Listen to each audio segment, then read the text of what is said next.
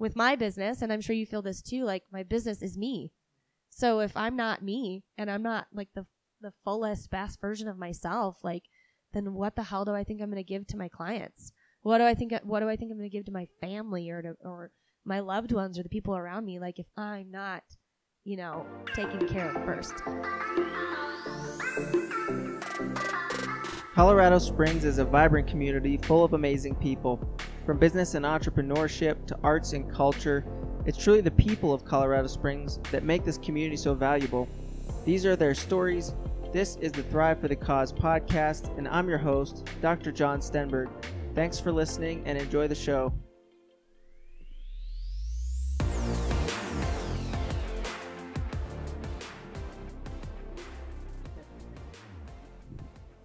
All right, so today I'm joined by Lauren McKenzie of Ren Creative and others. You've got a few other businesses. So, and just before we started recording, Lauren was asking me why I started this podcast, and the idea is that I meet people in Colorado Springs that do really interesting things, and I think that their stories are worth sharing. And there's a shared sense of community and culture in Colorado Springs, and people get excited, especially in sort of the downtown core or in the young professional scene. I mean, however you want to qualify that. And so the idea was, let's curate those stories. Let's put them out on a platform that's readily accessible to people in the community and outside the community so that we can share those stories. And what's great about Colorado Springs. So the way I got connected with Lauren in the first place was through the mini headshots photo shoot session. I saw her on Instagram, does really good work with one of her businesses as a photographer. So I took her up on the offer, did a great job, and that's how we initially connected. And then I found out she does all kinds of other things, and one of my patients is a mutual friend. So there's a few of those little connections. And, I wanted to I don't know your story. I don't know anything about how you got into your businesses and what you're doing. So it'll be interesting for me to learn as we go too. But before we jump into all that, just introduce yourself, your businesses, how long you've been in Colorado Springs, and just a little bit more about Lauren.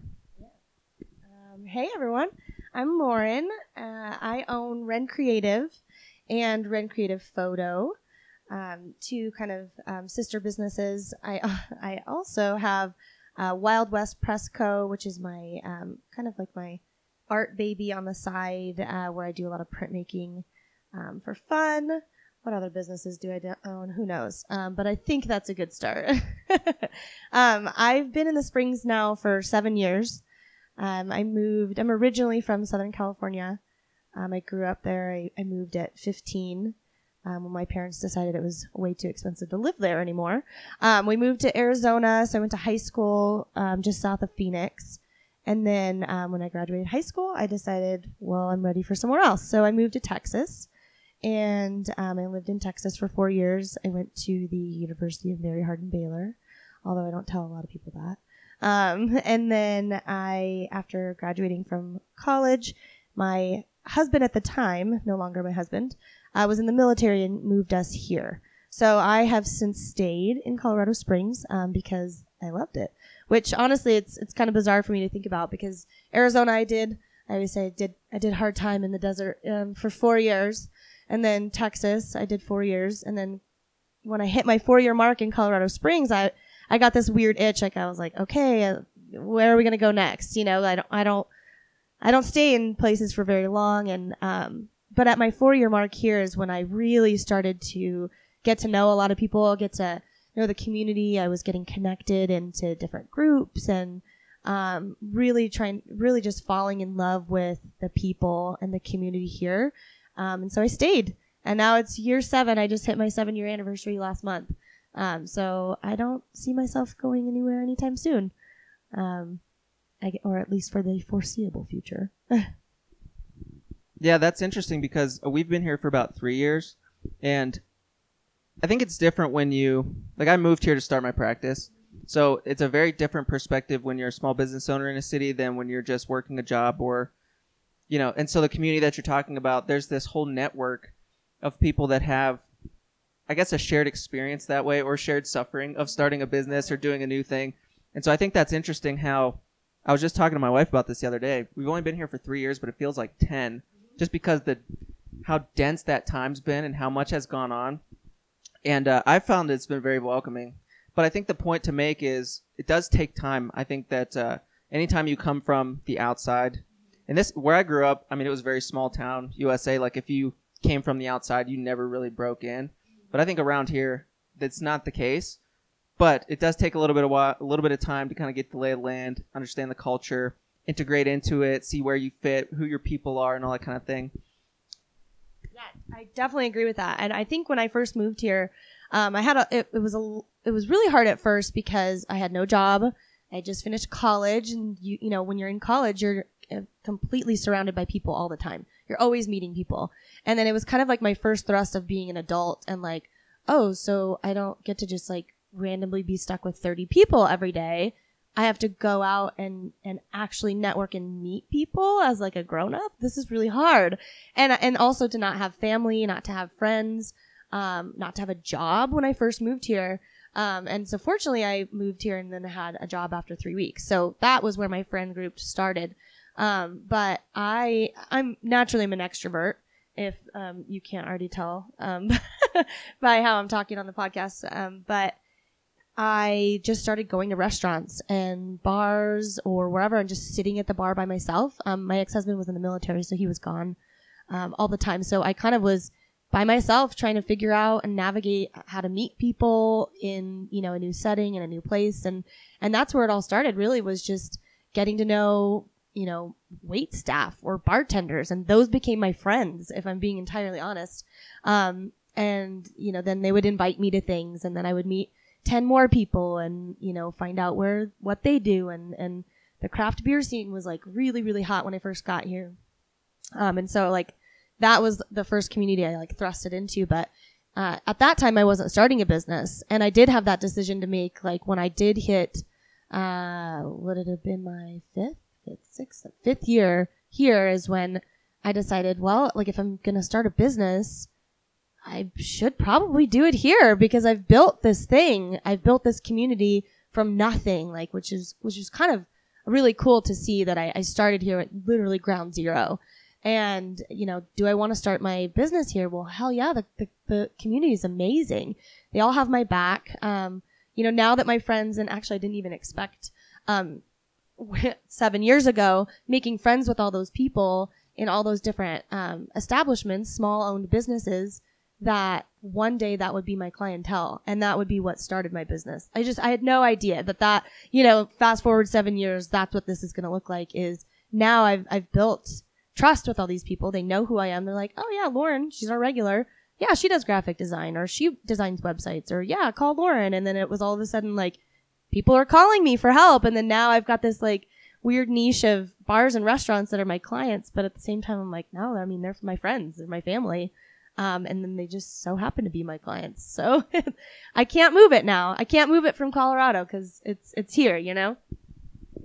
Yeah, it's sort of, it's just invested in the fabric of your business and what you're doing creatively.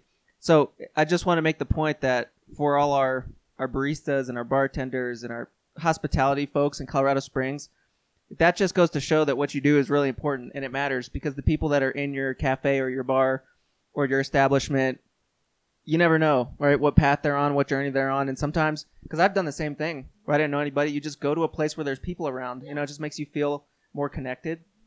So I know a lot of times those folks feel pretty run down and sort of like unappreciated, but it matters. What you're doing is important. And I think that in a day and age where face-to-face interactions are not as common in the business space, or they're super awkward, or they're really, you know, really cheesy or corporate. I think that what you said is people want to be able to do business with somebody they know and like, because it just makes the conversation start that much farther ahead. You don't have to go through all the hoops of trying to explain your values and that kind of thing. So what about your business? When did you get into graphic design? Have you always been creative, and what was the motivation for you to decide that I definitely want to go this route? I definitely want to invest my time, my energy, my money, my life into building something brand new. Well, I did go to school for, I guess not really graphic design, but I do have a BFA in visual communications. And so I was in school and found that creativity, I guess, was the route that I wanted to take. For some reason, I was always a creative child, but I think in the household that I grew up in was kind of like, you can't make a career out of that. It's going to be really hard. You're going to be a starving artist. And so that kind of negative, connotation that came with art made me immediately when I went to college think, well, I have to get a degree in business, or I have to get a degree in computer science, because that's going to be legitimate. That's going to make me money one day. And then I'll never forget when I came back and I told my parents, like, I'm switching my major and I'm going to get a degree in art. And it was like, okay, great. Well, we're not paying for that. We're not going to pay for you to go to school to get a coloring degree. And so I really had to push back and fight on all of that. Like, I feel so called to this. I feel so like I wake up every day and I'm so excited. This is what I want to do. I'll figure out how to monetize it. Like, don't worry about me. I will make this into something. And so, when I moved here, it was right. I had finished school and then 3 months later moved out here. And so it was like hitting the ground running, applying for jobs, trying to find graphic design this and graphic design that. And I found a job. And so I worked there for 3 years. And it definitely was one of those like kick you in the ass moments of like, oh, I didn't know anything, did I? School taught me nothing. I paid so much money and I'm in so much debt, and I learned everything I know in my first job ever. And so yeah, I learned a lot about being a graphic designer, and I think it evolved from there because I have roots, taking photos. I've been taking photos since I was, 14. I started in the darkroom. And I kind of, for whatever reason, thought, that's not a career. And then it was right when I was in college was when Pinterest was like, the movement of Pinterest was becoming a huge thing. Instagram had started when I was in college. Facebook had already been around. And then all of a sudden it was like lifestyle photographers were everywhere. And if there's anything that's, telling about who I am, like I'm not a follower. I'm definitely a trendsetter. Or I'm definitely somewhere that's like, I want to lead and let everybody follow through. And so when I kind of started seeing photographers becoming, a big deal, I was like, yeah, I'm not doing that. But what I don't see a lot of right now is graphic designers out there and figuring it out. And so I ran with that. I worked, in my mind, I thought, to be successful is to climb the corporate ladder, to work for someone and then become a art director, become a CEO of the business at some point. And that was my small pipeline vision of what I guess I thought I was going to do. Yeah. So I worked in the industry for 5 years. And I think in that I learned a lot about, other people. I learned a lot about other business owners. And honestly, I would say I learned more of what not to do than what to do. And that was really, really hard for me. First of all, I'm not very good at keeping my mouth shut. If I have a problem with something, or if I disagree, or if I think that somebody's been treated poorly, I will always speak up about it. But unfortunately, you don't get to have opinions and then also have a 9-to-5 job where you work for someone else, because sometimes they don't like that. Most times, in my experience, because I've been fired from a lot of jobs, they don't like that. When you tell them you don't like what they're doing and you think that they're disrespectful to people and that they don't run their business with integrity. And so for me, I think it was that was really driving me to find a bigger purpose. Or there had to have been something else out there. Like, I just don't think that you have to run a business and then treat people like garbage. Like, I just don't think that should be how it was. However, every job I had after that first job, so I had that job, then I worked for the Independent, the newspaper in town. I loved that job. Holy crap, that was the greatest way for me to meet so many people. The Indie is a great place to get you connected with community members, business owners, people, artists, writers, photographers. I owe a lot of my connections to the Indie. That was such a fun job for me. And then it was like every job after that was just downhill. And I kept seeing that in other agency jobs where people, do design or public relations or whatever the capacity was creatively. It was just like, what? I don't understand. They're taking these small businesses and they're literally taking all of their money and not delivering anything. And then they don't really have real relationships. It's like, it just is fake, and it's like a shady handshake. And I just I couldn't live with that. And a lot of my personality think too is just, injustice is something that I have a huge problem with. And so I never in my wildest dreams thought that one day I was going to be a business owner. Like, I just didn't think that was the way for me to be successful one day. Because I thought for whatever reason, I can make way more money working for someone else's business, but I didn't understand that I also could not live with myself, in those instances. So that's really why I decided to start my own business. I decided, these people are great. The clients are great. The small businesses that need help are amazing. And why aren't we legitimately supporting them in a way that is going to make them successful? And so that's why I started Ren Creative. I'm a huge fan of everything you said, because I don't know what it is about the time where we grew up where it seemed like you said, the only avenue to be successful is be a lawyer, be a doctor, get a business job, like work a 9-to-5 type situation, have a retirement, do the whole thing. And it's like, most of the people that I know living that life are miserable, right? They don't really have a sense of purpose in it. They don't really feel that they're contributing anything meaningful to their fellow man. And it's not a good outlet for them to express their values and, their passions and things like that. So I don't understand why that was the thrust for our generation. But it's really cool to see that a lot of folks have been able to kind of see beyond that and make the hard decisions and some sacrifices to say that, you only have one life to live. And I know it sounds so cheesy, but it's true. You're wasting time that you could be doing better, for the world. And if you've got values like things that you want to see change in the world, you're just not going to do it on someone else's clock and someone else's dime and someone else's values. Unfortunately, I think a lot of people don't necessarily have the nerve to go on their own and say that even though I feel this way, I can do something about it. I think a lot of folks don't feel like they're cut out for it. I know that. I used to feel the same way. I never thought I would be doing, running my own practice or having a small business or anything like that. I never really thought that I had what it took. You kind of think everybody else has something special about them. It's just not the case. I mean, like you said in school, the same thing for us. I mean, I got a doctorate. There's not really much more education I can do in my field. But the thing is, they don't train you how to run a business. They don't teach you how to be a good person. They don't really even train you to.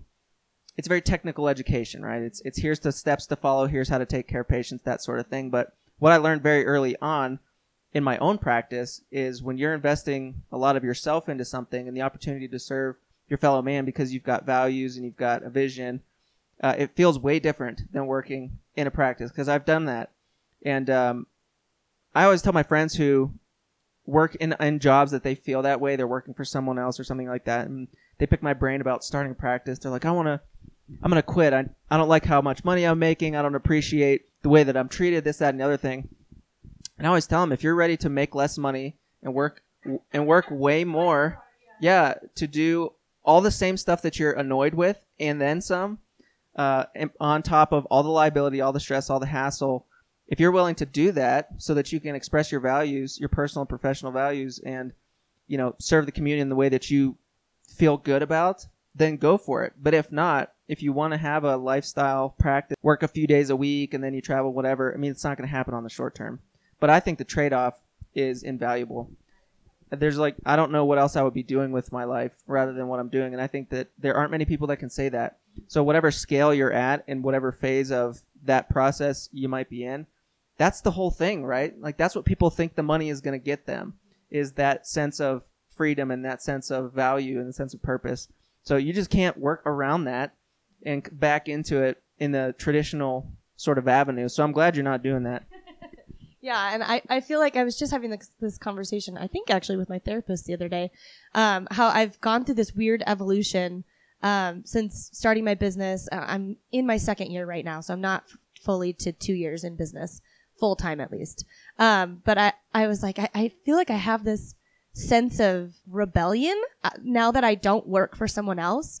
And it's coming out in a lot of my fashion. It's coming out in a lot of how I carry myself, how I talk, and tattoos, piercings, like putting pink in my hair. Like there was this like weird, I hated the 9-to-5 structure was like, you know, you've got to wear these black pumps and a black cardigan and you've got to have slacks and it's got to, you know, HR is here and she's going to keep an eye on your behavior and this and that. And all of those things. And maybe it's not just for a creative person, but I being a creative person, that all stifles my creativity. That all stifles my ability to be free. And I know it seems like such a silly thing, but to be able to wake up every day and like, if I want to wear jeans with holes in them with like a graphic tee, you know, like an AC/DC t-shirt and like bright red lipstick and tease my hair, then it's like, well, I'm going to friggin' do it because I work for myself. So who cares? Or I'm going to get tattoos and no one's going to tell me I need to wear long sleeves. And so, I mean, it's like, yeah, sure. The freedoms in being a business owner may be small things that most people take advantage of, I guess, or don't think about. But again, like what you were saying, I mean, really, those are my freedoms, but otherwise, like I work twice as hard for definitely less. I'm stressed out all the frickin' time, but my goodness, making my clients happy or giving them something that alleviates them, and what they do on a daily basis. That's all I need to make it through every single day. That's all I need to wake up every single day. Contribution is a human need. I feel like you need to, there's a part of all of us that wants to do something for somebody else, you know, to meet somebody else's need. There's an intrinsic value in that. If you're the kind of person that has something to offer. And I was listening to another podcast, totally unrelated, but it was a guy in the fitness industry talking about his business that he's been running for the last 25 years or something like that. And a lot of these same types of things were coming up. And he said 90% of business is getting kicked in the nuts. And 10% of it is awesome. It's what you're talking about. It's like those amazing interactions that get you through the 90% of stuff. But I think expectations are everything. And if you kind of assume like, I'm just going to, you know, go my own way, it's going to be amazing, I'm going to have this awesome experience, and then you don't live that, it's not abnormal. You're just going through it. But at the same time, you know, if you're not prepared for it, it's a little bit much. But I'm curious because you said 2 years, almost 2 years into business, and it's evolved over time. That's definitely been my experience. I've been in business for over 2.5 years. So I started just before you. And I have gone through so many different evolutions just as a person, my own development, you know, as the culture, the practice has evolved and all that sort of thing. Do you have in your mind a vision of a full scale, like this is, you know, my dream business, and have an idea what that looks like? Wow, that's a tricky question. Only because you make a good point with, you know, a business is constantly evolving, and me as a person, you know, looking back to 10 years ago or even further, but I constantly am refining myself. I'm constantly evolving who I am. You know, you grow, you adapt. I don't know if maybe necessarily everyone feels that, but I think I'm an ENFP if anybody cares about Myers-Briggs, but I'm always looking for how to be more efficient, how to be more effective. And so that, and as a personal person, but then as a business owner, I'm always refining what that looks like. And so when I started the business, it may have looked, you know, XYZ. And 2 years now to where I'm at, it might look totally different. So for me, I guess it's kind of hard to project, you know, where I want it to be. I feel like I'm in a good place now, but again, there's always things that I can be doing differently. And right now I feel like, where I'm kind of stuck, is, you know, I know how to do my job, and I'm sure you feel like this, as a chiropractor as well, right? You literally only need your two hands.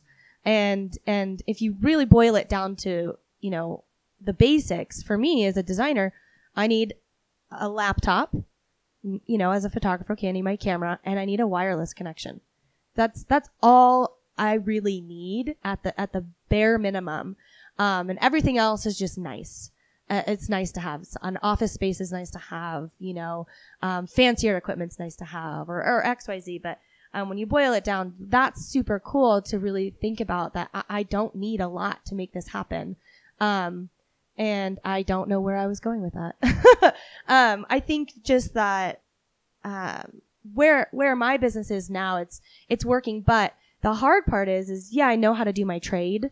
But learning how to be a business owner was something I learned on day one when I quit my job and I was out there and figuring it out. You know, the reality is, no, I don't get to just do my job every day.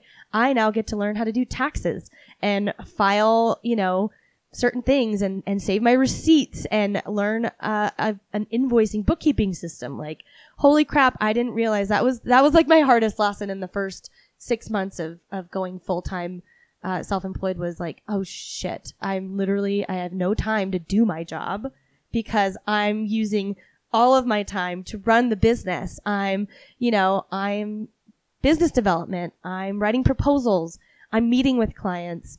Then I'm doing the work. Then I'm delivering the work. Then I'm signing contracts and writing contracts and working on reputation management and making sure my clients are happy and making sure, my pipeline is filled so that, cool, I'm working on a project right now and maybe I've got my blinders on, but what happens when that project's over? I have next month and I have to make money. Like, what the heck? So that's been like the most challenging of all of this is that I don't just get to be a creative person. I don't just get to be a graphic designer or a photographer. It's like, no, now I have to figure out how to make this into a well-oiled machine to where, all of this is happening in a fluid way to where I do still have that time to, get to do my creative things. But I'm getting better. Year 2, it's like, invoicing isn't even, I can do it in my sleep. Following up on proposals and contracts, like, it's all of those processes now that are what I'm having to spend all my time refining and developing so that hopefully year 4, it's a breeze. I can hire someone because I've got the process into play. I can, onboard a client without even thinking twice about it because I have a, foundation to like run the business on. So if I can fast forward to what I would hope for the business to be one day is, a well-oiled machine, to where I don't have to work nearly as hard on running the business and I can use my energy to making my work and working in my business and getting to be with my clients, which is what I love to be doing. And then also to be training interns. And that's something that's really important for me, is I don't feel like I had that in a lot of jobs.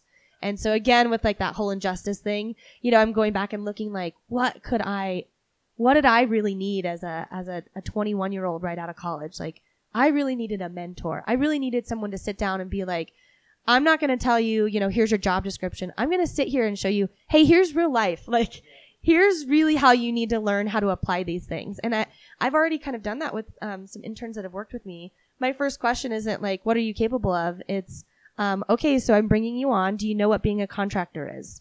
No. Okay, so whatever I pay you, 30% of that you put in a bank account and you don't spend it because you're going to owe it on taxes. Lesson number 1, don't go down the same path I went down and not understanding at the end of the year when you have to pay taxes, oh crap, I owe the IRS all this money. So yeah, I'd rather bring people on and teach them in a more like life practical, like this is how you use these tools to get ahead kind of thing. So I was thinking that as you were talking a minute ago, and I was going to bring up the point that you would be a great person to work for because you've been on the other side of the fence and understand what it's like to work for someone who doesn't necessarily have that perspective and want to actually cultivate you and allow you to do the thing that you love, which is being creative. And that would be an awesome opportunity for someone like you or someone who's maybe just doesn't want to deal with all the hassle of going your own way. And by the way, there's nothing wrong with that. I mean, I don't want it to sound like if you work a 9-to-5 job or you're in a corporate setting and that's what you like, that's a bad thing. But it's not the only way, I guess, is the point we're making.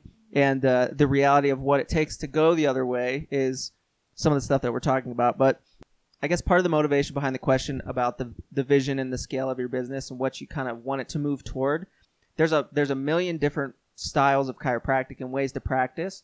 And when I look sort of across the landscape, the people that I want to emulate the most, or not even emulate, but the principles that I see I want to move toward are my chiropractor, for example. He's like 70 years old in Denver. He's been practicing for 40 years. He's not interested in retiring. Like, he still very much loves to be there with his patients. He's not worried about having the busiest, biggest, fanciest practice. He's not worried about opening multiple clinics and being an entrepreneur that way. Like, he's just at his best, and it gives him energy and, you know, feeds his life when he's just taking care of people. And that's kind of my value too, is all the time that you spend on the business development, all that kind of stuff. That's just to give you the opportunity to do what you love, you know. And once you get that opportunity, it fuels you to do all the other stuff, and you just kind of rinse and repeat. And as you go, I mean, I talk about this all the time with some of my friends early in their practices. We're not trying to reinvent the wheel. I think a lot of times, like as an entrepreneur or a small business owner, you want so badly to do it your way that you do all the same mistakes that everybody else did. And that's been my experience, at least. But, you know, I've grown and learned a lot through that. So you mentioned mentors and that sort of thing. Do you have folks that you turn to, whether it's for business development kind of stuff, whether it's creatively, people that you kind of look up to and really respect their opinion? So I guess I would say there's like two tiers to that. The short answer is yes. The long answer is sort of. Short answer, locally, I mean, I have a really, really good community of friends, of women and men that are more than happy to kind of share their experiences but something that I really align a lot with as far as a mentor is someone that's been in the trenches. It's hard for me to, you know, really, I guess, connect with someone at a higher level or maybe a further level if they've never really been an entrepreneur, because there is a difference in being an entrepreneur or working for, you know, an organization. And again, like what you said, one is not better than the other. You know, one does not make more sense than the other. And actually it's a successful business thrives off of having those two types of people.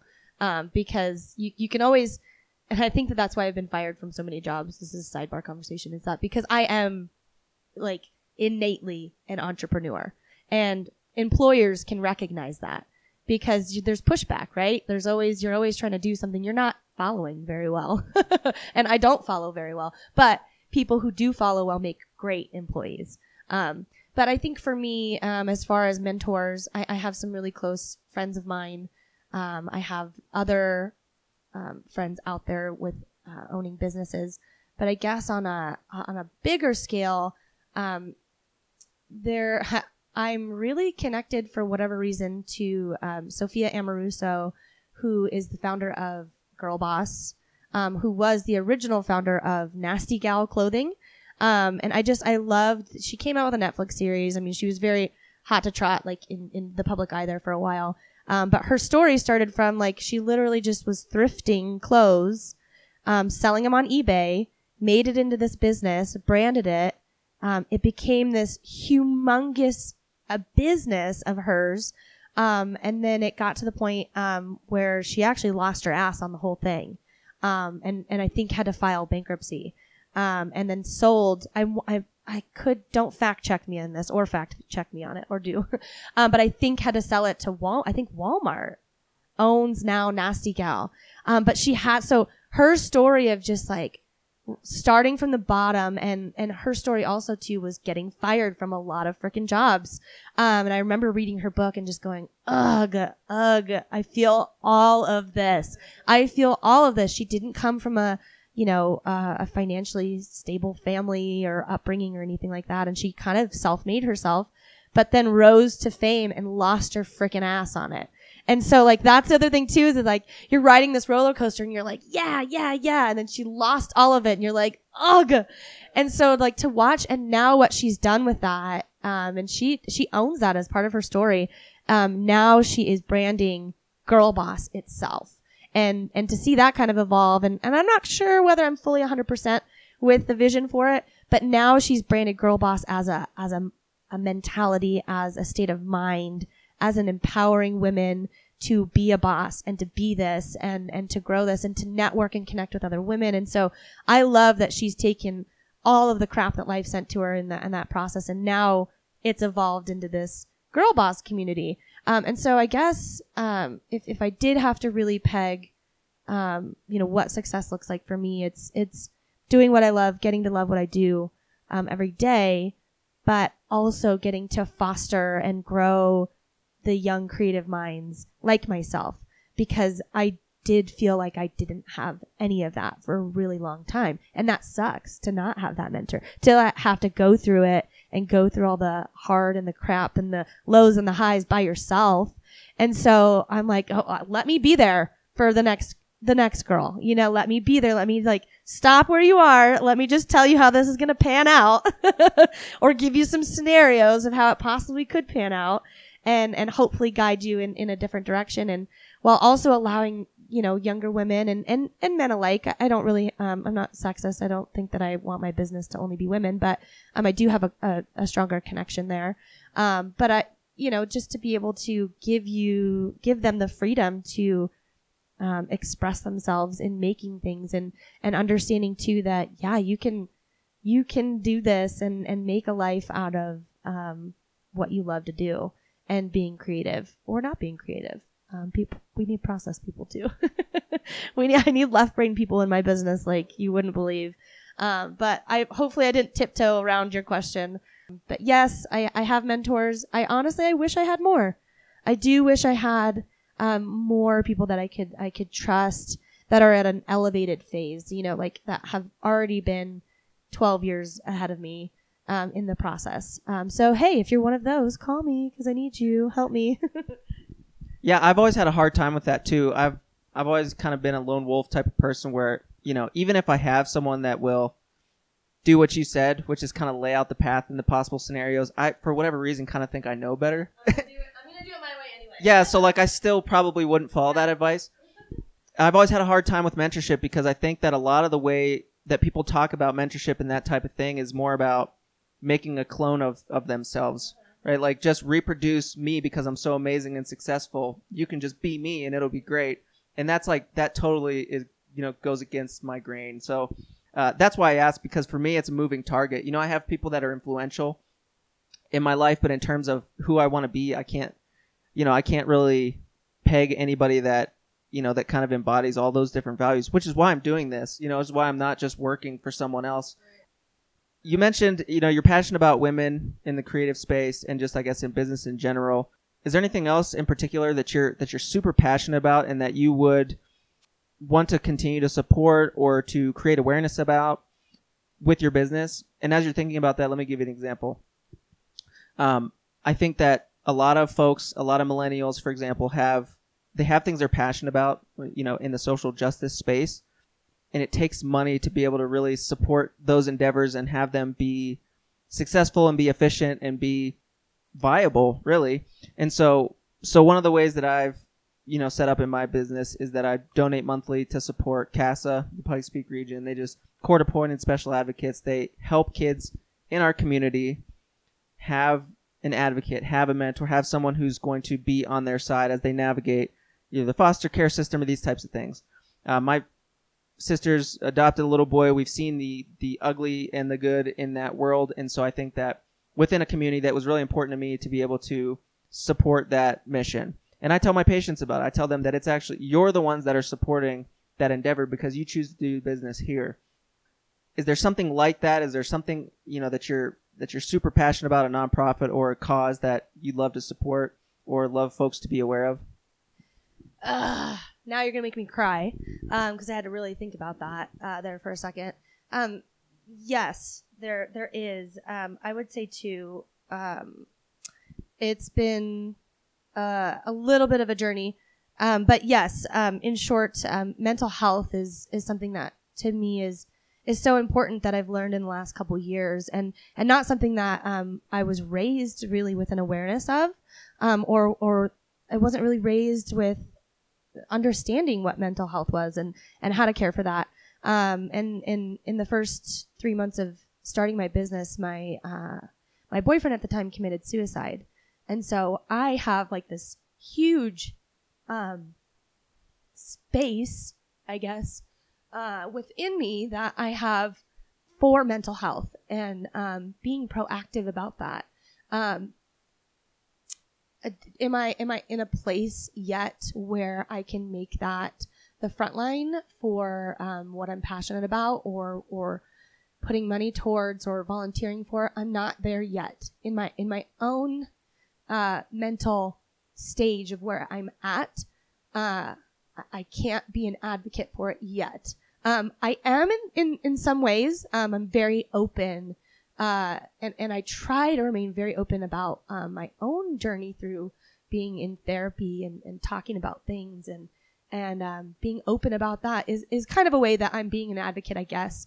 But on a larger scale, eventually, yes, I would love to really work with NAMI is one that's local. The organization, I don't know what it stands for. I can't remember. National Awareness of Mental Illness, I think. But they have a lot of programs for suicide prevention, for women who have been through traumatic situations. I also have a huge place in my heart for Tessa as well. They're local, and they help victims of domestic violence. And so those are all very special to me. I would love to see myself doing more work with that in the future, when I can get through talking about it without crying. But yeah, so in short, has a huge place in my heart. Also puppies. I love dogs. I love dog rescues. I love people who rescue dogs and foster dogs. I recently did do some pro bono work for One Dog at a Time, Colorado. Cody Rilo, that's not really her last name, but she owns the Burrowing Owl. She is an amazing human being and loves animals like you wouldn't believe. I've never met someone more than myself that loves animals. And so I was super happy when she decided to start her dog rescue. And so I was able to do the branding for it, create the logos, take some photos for it to raise money for them, because they do such amazing things with dogs.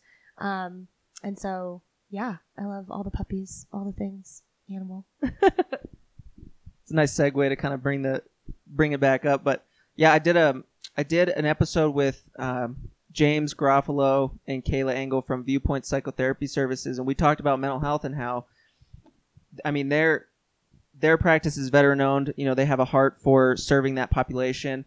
James, as you know, he's a veteran. He's been overseas. He's lived on that side of the fence, and so we talked a lot about the stigma of mental health. And like you said, even 10 years ago, this is one of the kind of thing that people talked about. They dealt with it. Everybody deals with it on some level, but it wasn't as, there wasn't as much awareness. So I think I love to see that in the health space and just even in the entrepreneurial space, more people talking about that stuff, because you can't be a complete person without addressing that area of your health. And I've had this experience dealing with patients where, with their physical body and their physical expression of health, there are certain things that I can't get through if they have that going on and they need, some support in other areas. So it's something that I've learned a lot more about just with chronic pain patients and things like that. And, I love that every time I have someone on the show and they talk about their experience with that, I think it's really encouraging because people need to understand that, it's not a vulnerability. It's not a weakness. It's a part of being a person. It's a part of living a life and having experiences. I'm going to link in the show notes to NAMI and Tessa just so that folks can get a little bit more information about their mission and exactly what they're doing. And for the record, not every organization does everything perfectly, and that's okay, right? Like, we still need to make sure that we're providing support and we're elevating these types of services in our community, because it does matter. And I think it's too easy to nitpick on some details, but with that sort of thing, you have to at some point refill your cup. It's kind of a funny terminology, but it's something that I used to think was kind of flaky. This self-care type of mentality where it was like, you need to pour into yourself so that you can serve others. I never really understood or appreciated that until I was in a position that you're expending so much energy in what you're doing that you really get to a point where if you don't take a step back and do some things for yourself, you're actually not going to be able to serve. So you mentioned therapy and we talked a little bit about that, but what other ways do you keep yourself excited and keep yourself going? I know that just the passion of the work is enough a lot of times, but there are those times where, the passion of the work's not enough to just keep pushing you through. So what are the types of things that you do to kind of build yourself up, to fill yourself up so that you can just kind of keep putting one foot in front of the other? Without talking too much about childhood upbringing, but there is a point that I would like to make about, I feel like I'm now undoing a lot of behaviors or things that I maybe learned as a kid that maybe were not correct or not healthy. I mean, a lot of that was like work and work and work and work and work and work and then relax. And then, work your ass off. And then one day you'll have this life that you can retire for, and I think that it's a generational thing for sure. Whereas I don't necessarily look at my life and go like, I'm doing this so that I can have a retirement one day. Like I will probably never stop working. Never. And I'm okay with that. I mean, as long as my mind is there, as long as my hands are there, as long as I can put out good work, I'll never stop working. But I have had to really teach myself how to practice self-care, because I didn't really, I don't feel like that was something that was ingrained in me. It was definitely something that I had to teach myself through the years, and it looks different for everyone. Definitely, I do think that everyone has their own recipe for what fills their cup or what feels like self-care. And for me, it is a recipe. It's a myriad of a handful of different things. That one, therapy is the hugest thing, the hugest thing for me, that helps me set myself and reset myself, and balance myself and make sure that I know that I'm not totally losing my mind. But it boils down to I see my hairstylist regularly now. Whereas before it was like maybe once a year, maybe only went once every 2 years, but now I go regularly. I get my nails done, every 4 weeks. It seems like such a silly thing, but, for me, I'm taking care of myself. It's treating myself. I have a hard time. Don't get me wrong. I have a hard time spending money to see to see my hairdresser all the time, to see my nail stylist all the time, to, get regular massages, to get regular chiropractic. I do, and I'm not even just like tooting your horn. I get so stressed out that my ribs pop out of place.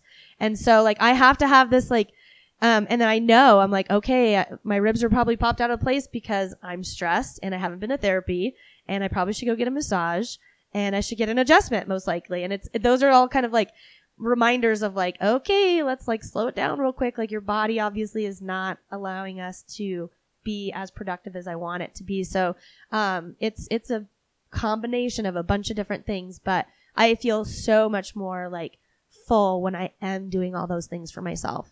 And then also just reading books.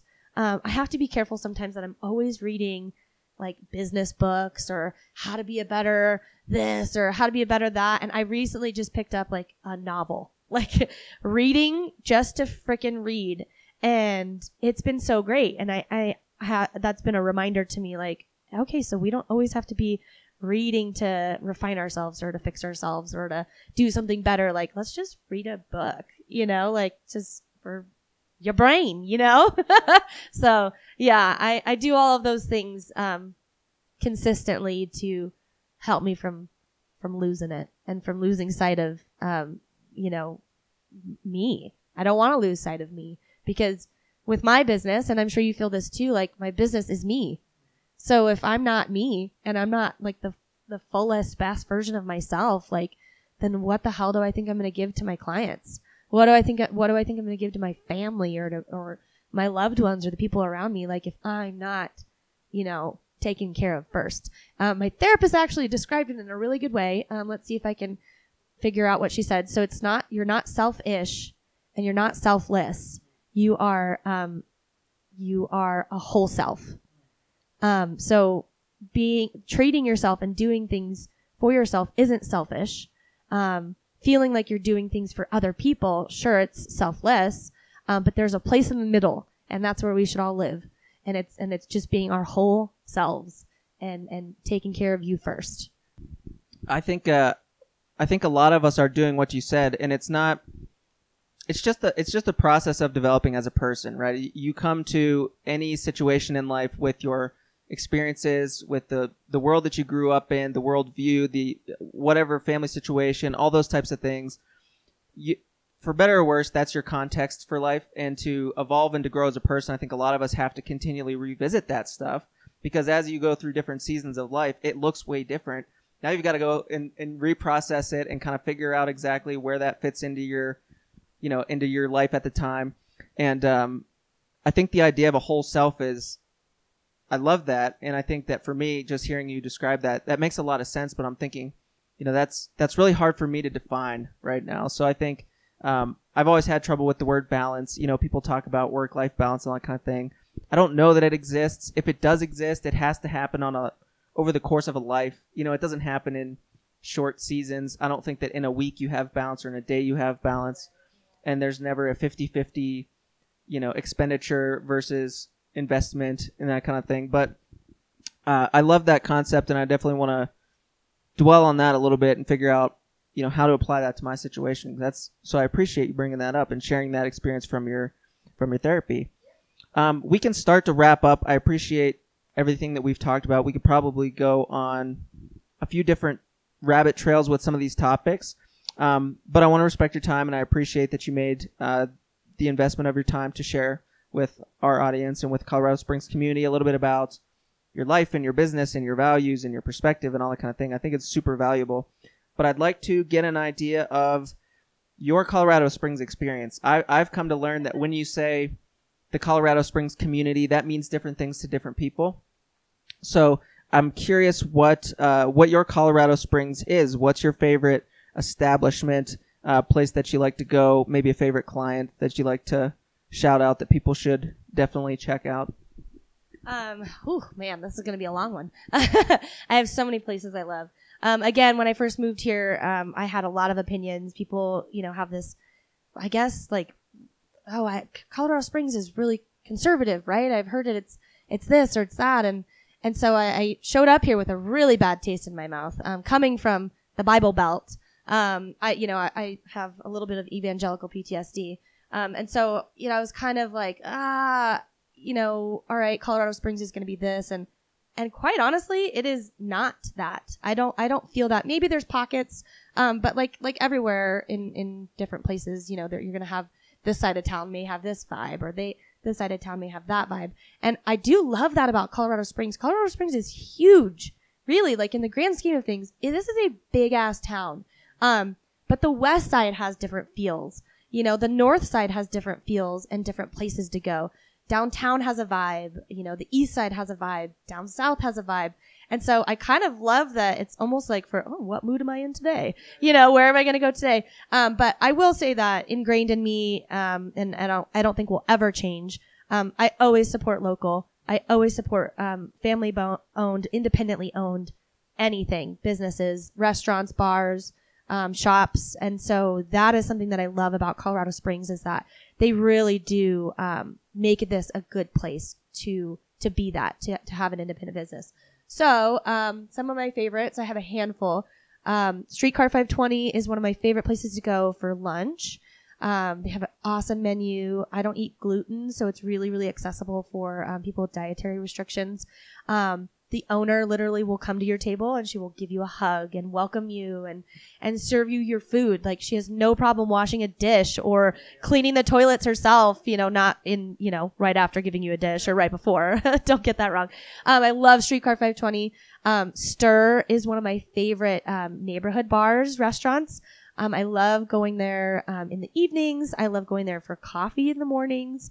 They also have some, really health forward food that I love to eat. The owner's amazing. Amber's awesome. Cork and Cask is one of my favorite cocktail places. Same with Shame and Regret. Love those as cocktail bars. Let's see, where else?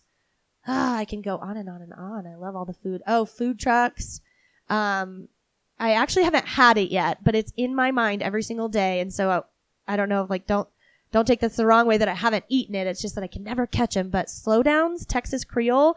I did live in Texas for a while, and every time I see his food posted, I'm like, I need to go. Where is he? Crap, he's on the north side of town. Like, I can't make that happen. But he's amazing. Axe in the Oak Distillery 291 are some of my favorite places to go to. I do love a good cocktail, so that is why I list a lot of places to drink. I don't drink beer anymore because I can't have gluten, but FH Beer Works makes some phenomenal gluten-free beers that are easy on my stomach and make me, get that little taste of nostalgia from all the years that I did drink beer. So they are some of my favorite people. They opened a second location on the east side, and they still have one downtown. So yeah, they're super great people, amazing owners, all of those places. So that's a handful of my faves, I would say. I could go on and on forever because I love food and I love drink and I love coffee. So I'll stop there. I like that you called it a big town, not a small city, because I think there's a distinction, and it feels way different when it's got that sort of town vibe. And I think that all those places you mentioned, then a million others. I mean, we could go on and on. I've never had anybody on the show that when I asked them what their favorite Colorado Springs establishment was, they said like, the Starbucks on Centennial Boulevard. Yeah, or like Applebee's over by First and Main. So I think that just proves the point that, it's always something different, but there's something for everybody. And I think that's an underrated part of the city is how vibrant of a hospitality culture there is. And it's the kind of place, like you said, where I don't want to say the barrier to entry is low, but if you do want to kind of go your own way, I think the community is super supportive of new upstarts and people that want to do something unique. So I think it's a unique community in that aspect, that it's a little bit more friendly to doing what you said, which is just go your own way. What do you think the most underrated part of living in Colorado Springs is? And you can include maybe doing business in Colorado Springs. Yeah, I mean, I feel like the underrated thing, I hate how we've always gotten compared to Denver. Like, it's like, oh, you live in Colorado Springs. Like, why don't you live in Denver? And it's like, well, have you ever been here? Like, so you're, people are running with this idea of that we are a conservative place, and so that's a reason to not come. I don't know. It just seems silly to me. I've seen more mega churches in Denver than I have down here. But sidebar to that is, I think something that people don't expect is how many good places there are to eat, drink, play, do all the things. We are closer to the mountains than Denver is. So FYI, put that in your back pocket. Like we have Cheyenne Canyon is amazing. It's so beautiful. Red Rock's open space. There's so many places to hike, take your dog. Abby, I love dogs. We're really people friendly, and we don't have a pit bull ban. Hey, Denver, what's up with that? But really, like, I do think that, just the community and the eating and drinking and the, whatever scene is definitely underrated. And I feel like more tourists or more people from Denver should come down here for sure. And give us a little bit of respect, man. I agree wholeheartedly. And I hope that as Colorado Springs continues to grow and develop, we retain that, because I think it's easy to grow beyond that sort of thing and get, because it attracts larger corporations and these kinds of things. So I hope that we can always maintain that, the small town feel, for sure. I think it's rich. It's not the kind of thing. I lived in Atlanta for 4 years, and it's like I don't feel connected at all to that place. There's maybe one or two places that I like to go, but I don't miss anything about it. And it just doesn't draw you in that way. Last thing, I want to I'll make sure to link all this stuff, but where can the Colorado Springs community connect with you, get a taste of your work, see some of your creative out there, and just kind of follow your journey? You can find me on Instagram or Facebook. I have a ton of handles. Are you ready for it? At Ren Creative. So I don't spell it with an E at the end of creative. So RENCREATIV. I know. Don't put that extra E in there. So stupid. I don't know why I did that. It's a pain. At Ren Creative Photo is where you can find my lifestyle photography. At Wild West Press Co. is where you can find my printmaking. And I think that's it. Yeah. Or www.com. www.rencreative.com. No E at the end. Right on. Thanks, Lauren. I appreciate it. I'll make sure all that stuff is linked so it's all in one place so that people can figure out what's going on with you. But last thing, do you have any last words of encouragement or, words that you live by, mantras, things like that you would want to gift the audience? First of all, thank you so much for having me on here. This is super awesome. I loved that you have this podcast going and specifically to Colorado Springs people. So awesome. Thank you for that. And I guess really mantras. I don't know if I have mantras. Fake it till you make it is one of my favorite things. Like figure it out along the way. A lot of life is sure, maybe I don't know that, but I'm going to figure it out, and so for the time being, fake it, figure it out. And then once you make it, and then, pass on the wealth to everybody else. And also just kind of,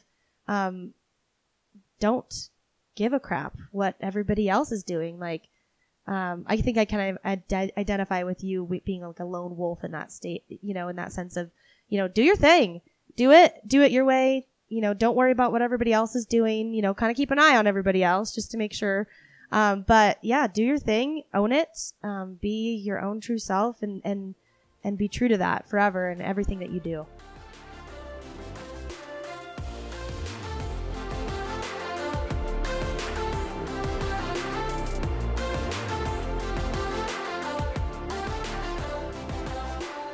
Thank you so much for your time and attention on this episode of the Thrive for the Cause podcast. If you like what you're hearing, please share it with a friend and subscribe for more episodes in the future.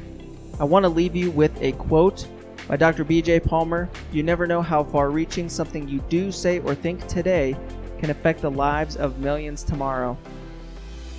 I want you to know that you matter to Colorado Springs, so get out there and thrive for the cause.